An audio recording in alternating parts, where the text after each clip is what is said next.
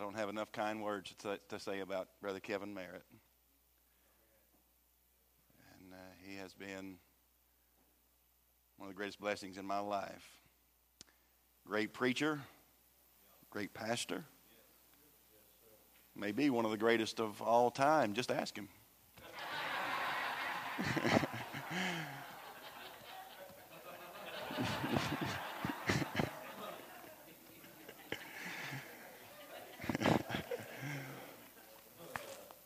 Let's take our Bibles tonight and turn to 1 Corinthians chapter number 15. I appreciate the invitation, brother.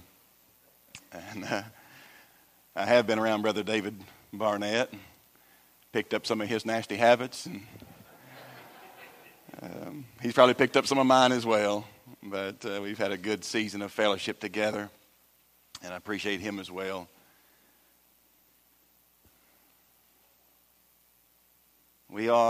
We know each other and love each other because of the gospel of Jesus Christ. If it wasn't for that gospel, we'd have probably never met, never known one another, never had an appreciation for one another, even if we did meet, probably. It is because of the gospel of Jesus Christ. I want to preach about that gospel tonight, if I might, for a little while. Talk about the glorious gospel of our Lord Jesus Christ. Of course, this is just a small aspect of it when you come to 1 Corinthians 15. They're dealing with an issue in the church. Some have entered into the church and have begun to teach that there is no resurrection. If you look at verse 12, now if Christ be preached that he rose from the dead, how say some among you that there is no resurrection of the dead? Paul points out this terrible inconsistency that is existing in the church at Corinth. He begins to correct it in the early part of this chapter by first and foremost reorienting the people with the gospel. Let me read the first 11 verses here, and we'll try to say a few things about the glorious gospel of our Lord Jesus Christ. Moreover, brethren, I declare unto you the gospel which I preached unto you, which also ye have received, and wherein ye stand, by which also ye are saved, if ye keep in memory what I preached unto you, unless ye have believed in vain. For I delivered unto you, first of all, that which I also received, how that Christ died for our sins according to the Scriptures, and that he was buried, and that he rose again the third day according to the Scriptures, and that he was seen of Cephas, then of the 12. After that, he was seen of above 500 brethren at once, of whom the greater part remain unto this present, but some are fallen asleep. After that, he was seen of James, then of all the apostles. And last of all, he was seen of me also, as of one born out of due time. For I am the least of the apostles, that am not meet to be called an apostle, because I persecuted the church of God. But by the grace of God I am what I am. And his grace, which was bestowed upon me, was not in vain. But I labored more abundantly than they all. Yet not I, but the grace of God which was with me.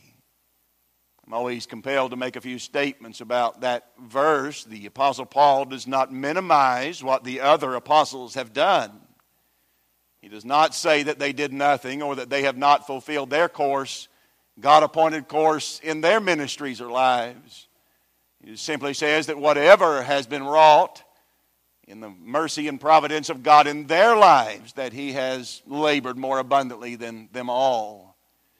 And yet he's conscious enough of his own self, we might say, that he realizes it's not him, but it's the grace of God which is in him. We have nothing to boast about, do we? But the grace that's in Christ. Verse 11, therefore, whether it were I or they, so we preach, and so ye believed. This is one of those texts that is often quoted whenever someone wants just a brief summarization of the gospel of Jesus Christ. Paul makes 4 statements, in fact, in this text that essentially carries us through the essence or the fundamental elements of the gospel of Christ. He lets us know that Christ died for our sins. He was buried. And he rose again the third day. And he was seen. This is what Paul refers to as the gospel.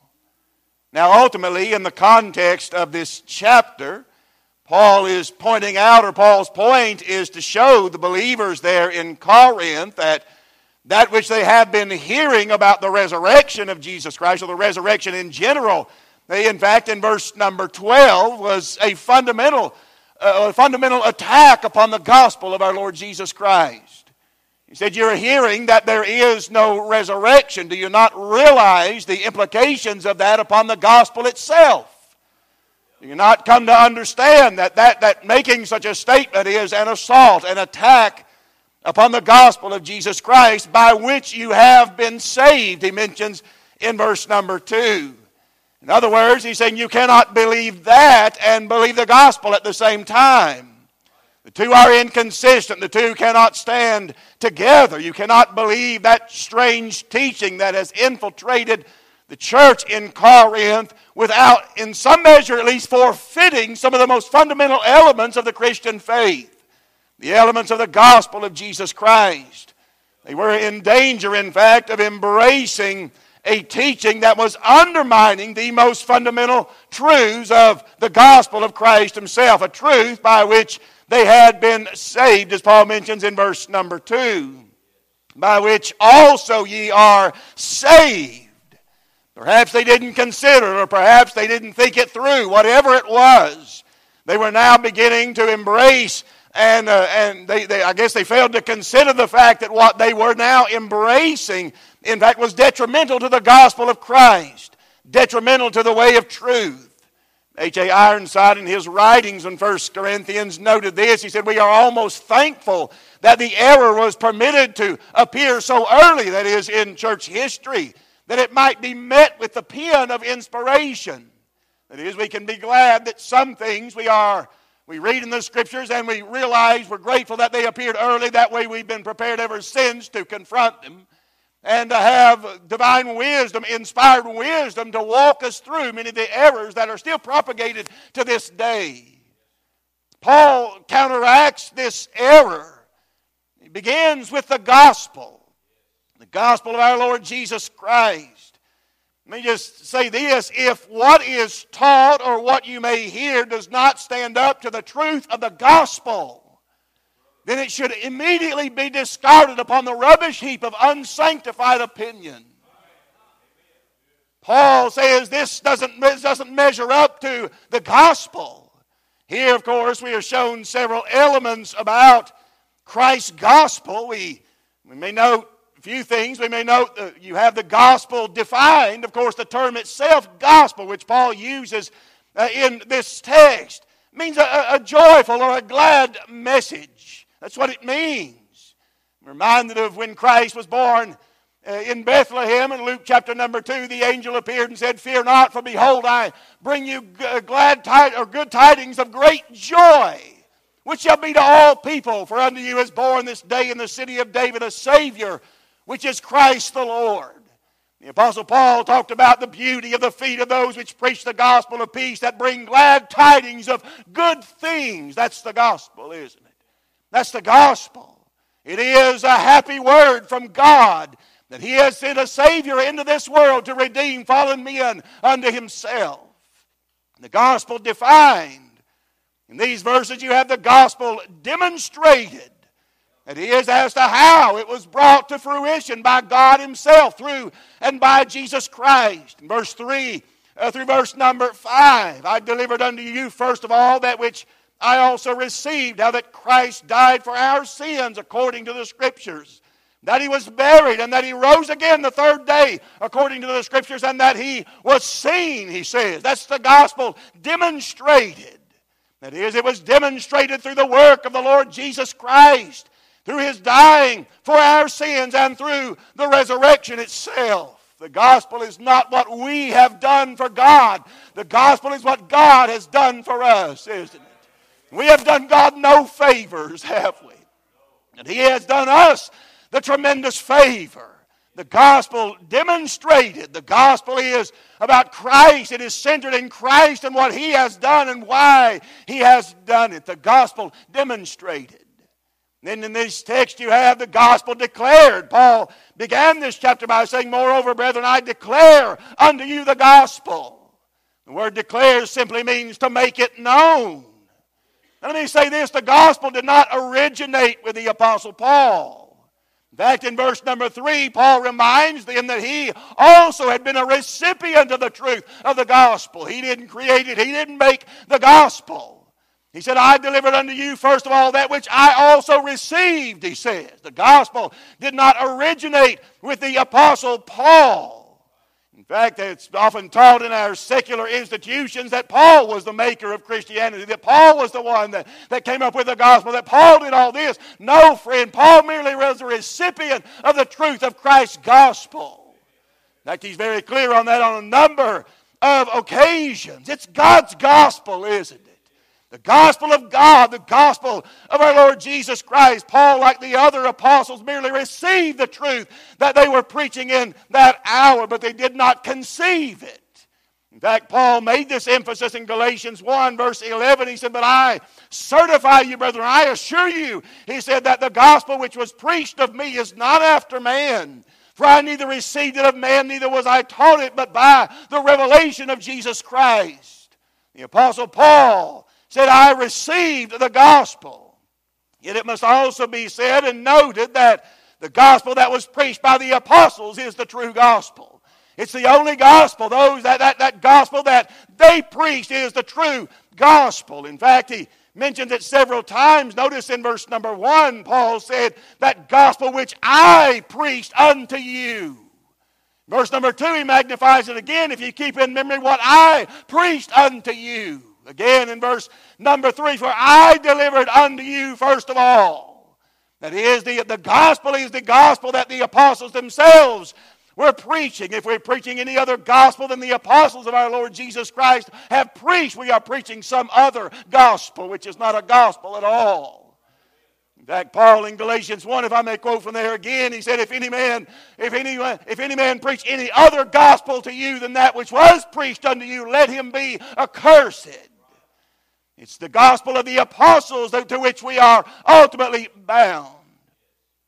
Having said that tonight, I want to focus in on Paul's simple declaration of the gospel to the Corinthian church. But this is the fundamental message which God brought into the world through Christ, we might say. And so, let me magnify just 4 brief things tonight about the gospel of our Lord Jesus Christ. First of all, I would magnify to you that the gospel of Christ is the gospel of penal substitution. He said, "I delivered unto you first of all that which I also received, how that Christ died for our sins. That He was given substitutionarily to bear the burden and the guilt and the penalty for our sins." It is the gospel of penal substitution. This little phrase, "Christ died for our sins," he notes. There's a couple of things we might say. One, it says something about humanity. Our sins says something about us. Our sins, our impurity, our rebellion, our impotence to do anything to save ourselves. It declares something about us, about humanity, but it also declares something about Him, doesn't it? His perfection, His glorious person, He is Christ. His great sacrifice, He died. His sufficiency, His purity, His power to save. Christ died for our sins. Quite simply, we're reminded of who He is. Christ, he says, died for our sins. This was no ordinary child of Adam. He is God's anointed. He is God's chosen. He was the one whom God set forth in time past to the children of Israel to be all their hope and all their expectation. This was the long-expected Messiah. This is the Son of God, Christ Himself. Christ died for our sins. This is David's greater son, God's chosen, the King of the Jews. In Him was bound up all the expectation, all the hope of the Jewish people. That's who He is. In fact, the only reason why what He did matters is because of who He is, isn't it? Secondly, we may simply note that we're reminded of what He did. He died, didn't He? Something happened with Christ that many did not expect. All their expectation was bound up in that hour, at least in large part, with a king upon a throne overthrowing the Roman rule. But for those who expected someone to enter in and overthrow the Roman rule, something very unexpectedly transpired. He died, didn't He? Christ died, He says. That one glorious life, that glorious life with which God was well pleased. That one life untainted by sin, that one life lived in perfect obedience to the will of God, that one life has come to an end, He says. Christ died. He was cut off, the prophet said, out of the land of the living. Turns out He was more than just a king upon a throne. He was a lamb upon a cross, wasn't He? He who said that He was the life died. He who said that He had life in Himself died. He who brought others back to life again died. He, if you will, who claimed to give unto His sheep eternal life died. Christ died. I would magnify a few things anyway about that, because the gospel is not just that the fact of Christ dying. The gospel is, in fact, of why Christ died, isn't it? Why He died. And so notice we're reminded of why He did it. For our sins. For our sins.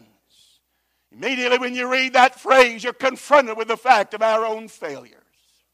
You're confronted with the fact of what we are. Not just what He is, but what we are. You're confronted with the fact of our own sin, our own guilt, the deep failures which we ourselves have regularly experienced, we might say, our sins. That is, it was we who had failed. It was we who had rebelled against God. It was we who had shaken our fists in the face of God. It was we who deserved to die, and yet at the same time it was He who has died for our sins. It was we who had merited divine wrath and eternal punishment, and yet you find that rather than God bringing that eternal punishment upon us, yet He has placed it upon Christ Himself. Christ died for our sins. He was wounded for our transgressions, wasn't He? He was bruised for our iniquities. The chastisement of our peace was upon Him, and with His stripes we are healed. All we like sheep have gone astray. We have turned every one to his own way, and the Lord hath laid on Him the iniquity of us all. The death of Jesus Christ was a unique act. It was not like a normal man dying, for He did not die as a mere martyr for a religious cause. Instead, He died to make perfect atonement for human sin. He died that He might bring us to God, to bear the sin, the guilt, and the punishment of our sins upon Himself. He died that the penalty which was due unto fallen men might be exacted upon Him. That's why He did it, wasn't it? For our sins, to make the way whereby God may be just, and at the same time forgive those who are unjust, and receive them unto Himself. The price was paid when Christ died for our sins. The gospel of Christ is the gospel of penal substitution. Him for us. Christ died for our sins. Secondly, I would have you to notice tonight that the gospel of Christ is the gospel of scriptural verification. Twice, in fact, in verse 3 and again in verse number 4, he makes this, he says this little clause anyway that is so significant. Notice he said in verse 3, "For I delivered unto you first of all that which I also received, how that Christ died for our sins according to the Scriptures," he says.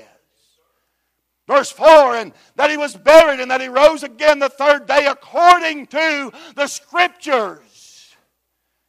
Paul said this has everything to do with God's revelation.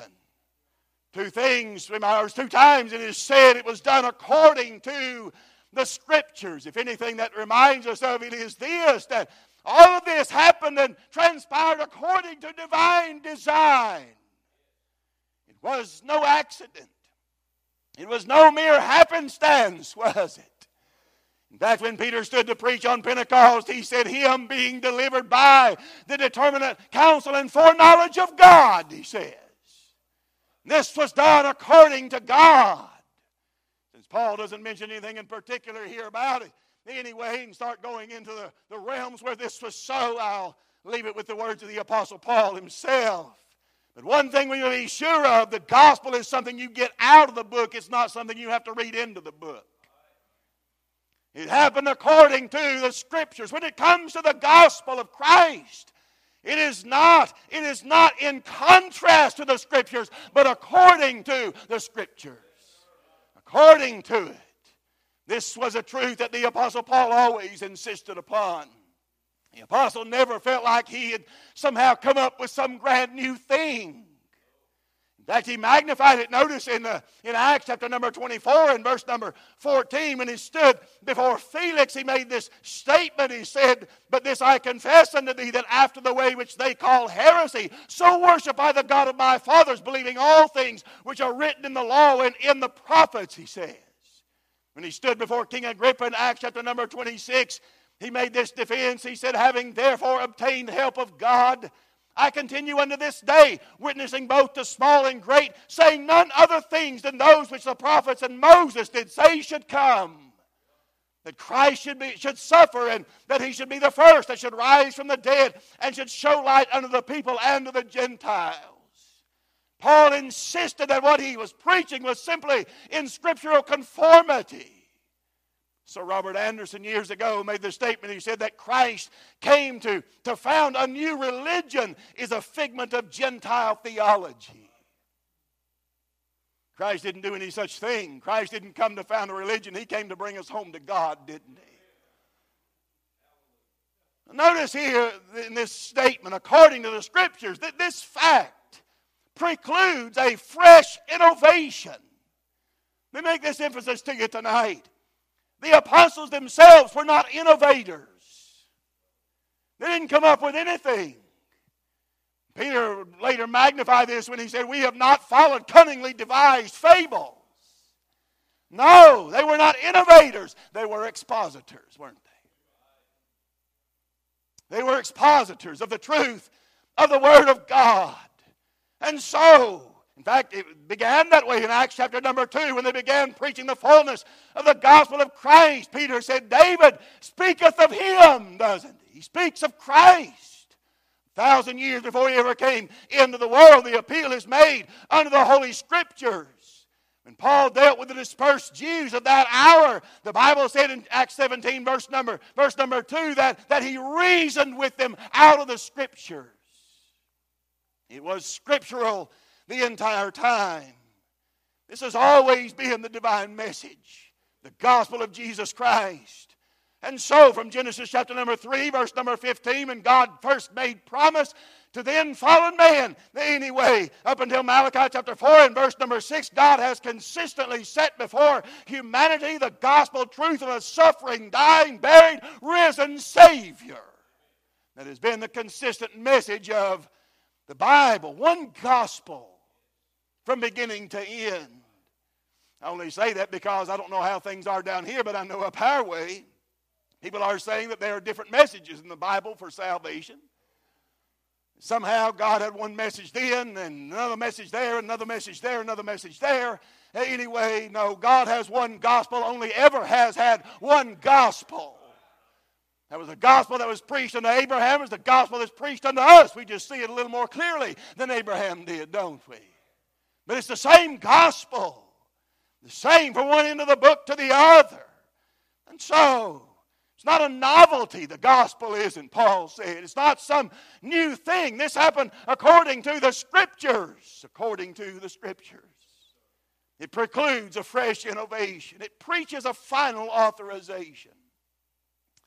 It happened according to the Scriptures. The great authority, Paul says, behind the gospel message is the Scriptures. The Word of God written. It's always amazed me in Luke chapter 24 when Christ appears, after he had raised from the dead, appears to the disciples on their way to Emmaus. And we would think, the first thing that he'd say was, "Look, it's me." But instead, what he does is he said, "Oh, fools and slow of heart to believe all that the prophets have spoken." And beginning at Moses and all the way through, he said he expounded unto them in all things the Scriptures, the things concerning himself. You realize that the Lord Jesus Christ points his people to the written Word of God. While he could show himself to every one of us, I imagine at some point, anyway in our lives, instead he points us to the written Word of God, to the Scriptures. That is the authority of the gospel message. Christ himself directed us in that way, didn't he? Search the Scriptures, he said, for in them you think you have eternal life, and they are these that which testify of me. It preaches a final authorization. It produces a firm foundation, doesn't it? We're not living merely on personal experience. We're living on something objectively true. Something that's unchanging. Something to which we are all accountable. The gospel of Christ. Objective biblical truth. A firm foundation that does not change. The songwriter had it right when he said, "How firm a foundation, you saints of the Lord, is laid for your faith in His excellent word." This gospel was not an afterthought. It happened according to the Scriptures. The fact is, I believe what Abel believed. I believe what Abraham believed, what Moses believed, what David believed. We may have it in a far more glorious and glaring light than they, but it's the same gospel. The same gospel. It's the gospel of scriptural verification, the gospel of penal substitution. Thirdly, I would magnify to you, the gospel of Christ is the gospel of historical resurrection. Paul magnifies this much, that without this we don't have a gospel. Without the resurrection of Jesus Christ there is no gospel. What good is a hope if it cannot conquer death? And so, he speaks about the resurrection of Jesus Christ. He was raised from the dead on the third day, he notes. Did you notice that Paul doesn't simply state the fact and then demand belief. He doesn't just say, Christ rose from the dead, you've got to believe it and nothing else. No. Instead, he's going to reason with them and give them evidence. Alan Redpath said in his statements here about this text, he said, we have no right to expect that any should believe the gospel unless they have evidence. I think we preachers have erred a lot on that very point. We think people ought to believe it just because we say it.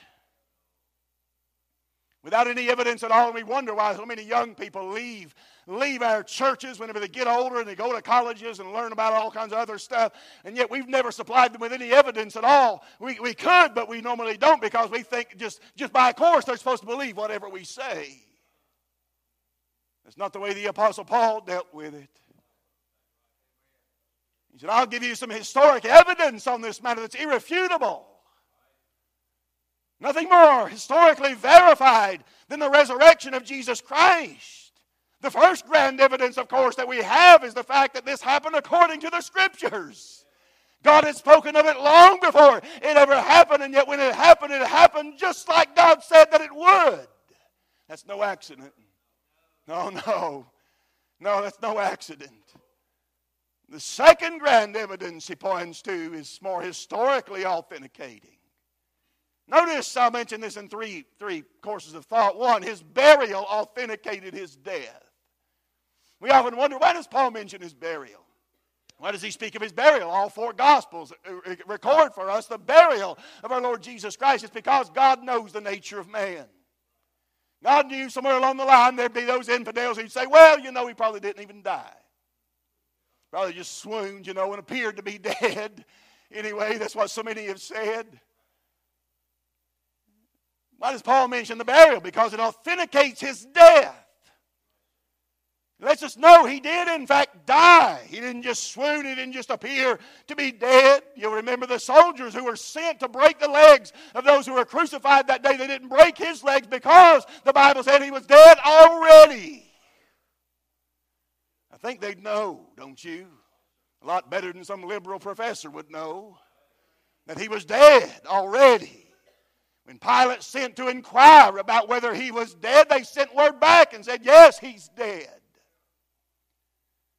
Of course, those even more closely associated with it, Nicodemus and Joseph of Arimathea, when they got his body down on the cross and carried it away and put 100 pounds of spikenard on it anyway to anoint it for the burial, I imagine they could tell whether or not he was dead. His burial authenticated his death. He really did die, didn't he? Secondly, I want you to notice that his resurrection authenticated his acceptance. It gave proof positive that what he did was accepted by God.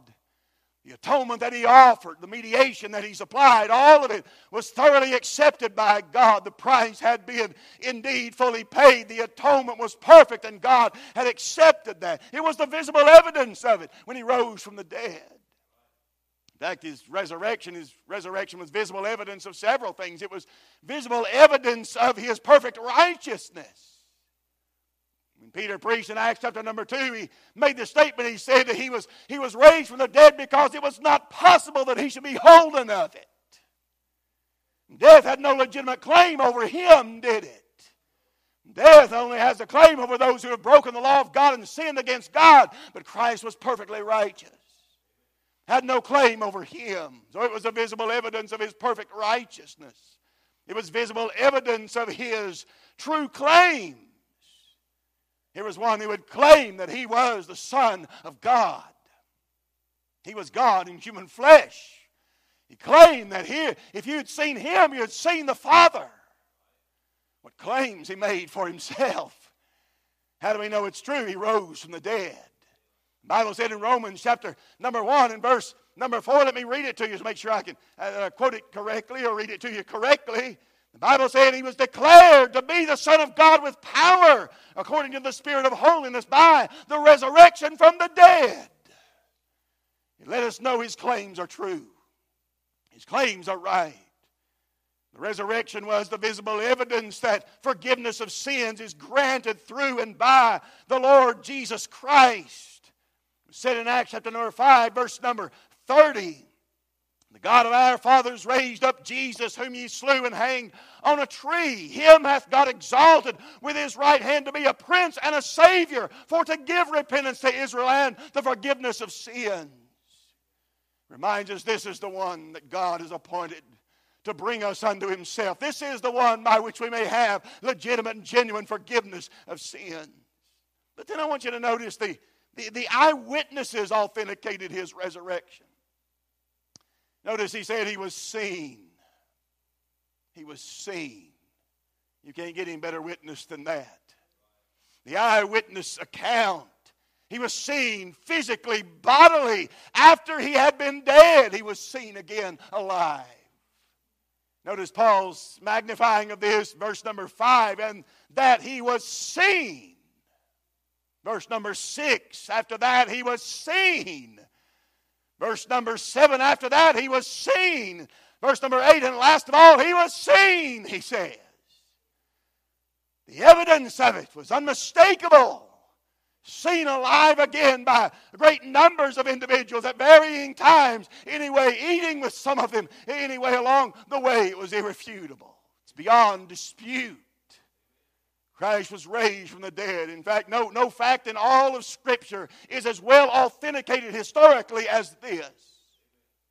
Charles Hodge, the great theologian of years gone by, referred to the resurrection of Jesus Christ as the best authenticated event in the history of the world. Nothing more authenticated than that. And so it's the gospel of historical resurrection. The triumph of Christ. Death could not keep his prey. Jesus, my Savior, He tore the bars away. Jesus, my Lord. It's the gospel of historical resurrection. Lastly, I would say it's the gospel of spiritual salvation. He notes in verse 1 and 2, moreover, brethren, I declare unto you the gospel which I preached unto you, which also ye have received, and wherein ye stand, by which also ye are saved. I love that word, don't you? Saved. S-A-V-E-D. Saved. If you keep in memory what I preached unto you, unless you have believed in vain. Verse number 11, therefore, whether it were I or they, so we preach, and so you believed. The gospel of spiritual salvation. This is the saving message. I've been discouraged a lot in this generation. From time to time, someone will come to me and they'll say, I was reading someone's testimony. I want you to read this and tell me what you think about it. They'll post something online or somewhere else, and I've been discouraged because a great number of those that I've read, there is no indication of the gospel at all in any of them. And you wonder, how does this happen? This is God's saving message. The Apostle Paul said, He called you by our gospel. That's the way God calls sinners unto Himself, is through and by the gospel of Jesus Christ. The gospel is necessary, of course, to a sinner's salvation. I often go to Ephesians chapter number 1, verse number 13, in whom ye also trusted after that ye heard the word of truth, the gospel of your salvation. Genuine faith in Christ is not possible apart from the gospel of Christ. I would have you to understand that whatever our professed experience may be, if it does not intimately involve a personal appropriation by faith of the person and work of the Lord Jesus Christ, dying for our sins, raising for our justification, it is not genuinely saving in nature. I'm not ashamed of the gospel of Christ, for it is the power of God unto salvation. The gospel of the Lord Jesus Christ, by which He said, also ye are saved. It is this gospel that brings a sinner out of darkness into God's marvelous light. It is this gospel, anyway, that is preached that brings faith to the heart of sinful men. The gospel of Christ, not emotional appeals. Not against it necessarily, but we must realize it's not our emotional appeals that are going to move anybody toward Christ. It's the gospel. Not going to an altar, although I'm not against that. But it's the gospel that saves, isn't it? The gospel of Christ, the message of Christ's grace. The gospel. It's not just something you can either have or not have, is it? You've got to have it. You must have it. It must be taken, we might say, out of objective truth to part of our subjective reality. That's what transpires when God saves a sinner through the gospel. It's the power of God unto salvation. A message not about a work to do, but a work that has been done by our Lord Jesus Christ. Notice by them the gospel was perceived. Paul said, I declare unto you the gospel which I preached unto you. You heard it. He said it came into your world. This message of Christ dying for our sins, being buried, being raised from the dead and seen. You have perceived it. You have understood the message that was preached. It reached your ears and you understood it. It was perceived. Salvation is only always by and through the gospel of our Lord Jesus Christ, but it must first be heard. Faith cometh by hearing, and hearing by the word of God. It was perceived. By them it was received. He said, which also ye have received. The idea of the word received is to gladly welcome. When you hear the message of the gospel, there is a glad welcome in the heart of those who know themselves to be sinners. Now, the gospel will mean nothing to you if you don't know who you are. They that are whole need not the physician, but they that are sick. Right? I'm not going around looking for people who think themselves healthy. I'm looking for those who know themselves sick. Right? Those who know themselves sinful, guilty in the sight of God, under the burden of sin and guilt in His sight. That crowd you can work with. That crowd will say, that's good news. That gospel is good news. As Charles Simeon noted in his writings, he said it was received as true. That's right. If you don't believe it's true, you'll never be saved. It was received as suitable. Never forget when I was raised in church, but it's just different when you start actually hearing what's being said, hearing the gospel. And you think, that's exactly what I need. Right? Exactly. That's perfect. Every aspect of it is so perfectly suited to where I am. Yes, the gospel, it's suitable. It is received as sufficient. It does the work. Yes, this will carry me on in the favor with God. This will carry me on to glory beyond. It was received, it was perceived, it was believed. Verse 11, therefore whether it were I or they. You notice that? This statement, whether it were I or they. Paul's telling us the gospel message is not built around human personalities. Right? Not built around human personalities. Oh no. Paul said whether it was me or them or somebody else, it's the gospel that made the difference. The gospel of our Lord Jesus Christ. Whether it was silver-tongued Apollos, whether it was strong Peter, whether it was stammering Paul, made no difference, did it? It was the gospel that they had believed. Human personalities are insignificant when it comes to the salvation of a soul. You have to get over that as a young preacher, don't you? You think somehow you're going to go out there and impress everybody with your ability and everything else, then you realize your ability means nothing. It is the power of God that it takes to bring a soul from death unto life. Not our personalities, not our little quips and turns on things. Oh no. No, it's the gospel of Christ, isn't it? The gospel of Christ, not the preacher that preaches it. In fact, as far as I can remember anyway, I came up under preaching, but when you're young, you don't really listen. The first person I can really remember sitting me down, opening a Bible to me, and walking me through the gospel was my mother. Everyone was gone, school and everywhere else, all my brothers and sisters, and everyone was gone. And she said, I was playing outside, and she said, I want you to come in here. And took me into her bedroom, opened up that big old huge red Bible. I thought it was this big, walked me through the gospel of Christ and called me to repentance and faith. First person I ever remember actually doing that. So whether it's a popular preacher or whether it's a mother taking her child by the hand and saying, let me tell you the gospel. Are you hearing me? I know people want to glory in the preacher that they were saved under. Let me tell you something.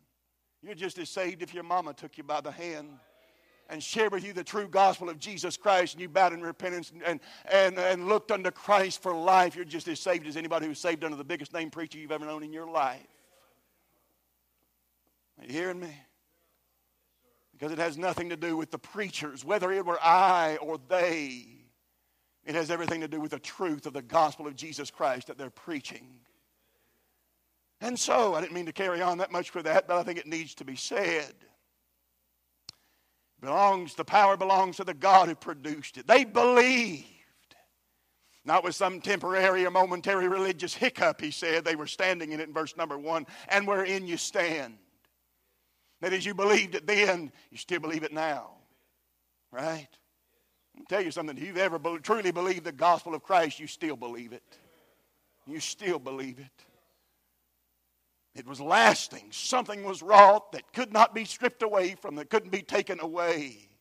By this gospel, he said, ye are saved. The gospel of Christ. As many as received him, to them gave he the power to become the sons of God. Even to as many as believe on his name.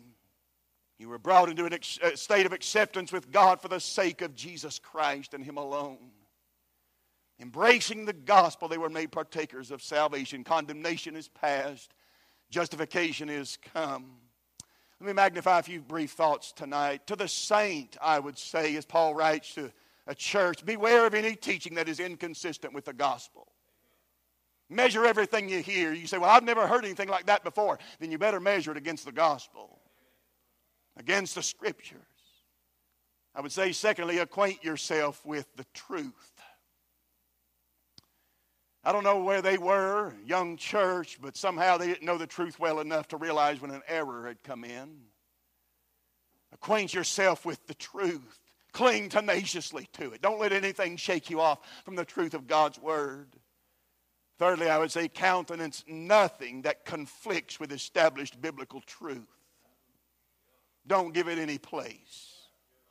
Don't give it any place, because you're going to lose a lot. Paul will talk about it here in this chapter. You'll lose a lot when you begin to embrace or give place to error.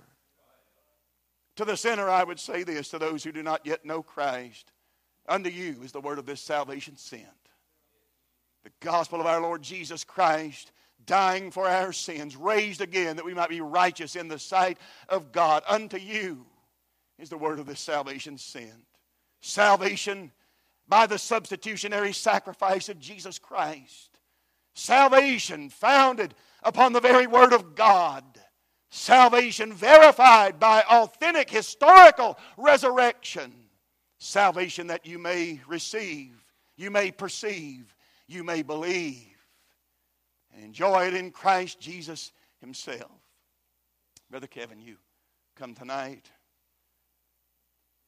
I would quote the old songwriter that said, "Come ye sinners, poor and needy, weak and wounded, sick and sore. Jesus ready stands to save you, full of pity, love, and power." You say, what are we to do? I will arise and go to Jesus. He will embrace me in His arms, in the arms of my dear Savior. Oh, there are 10,000 charms.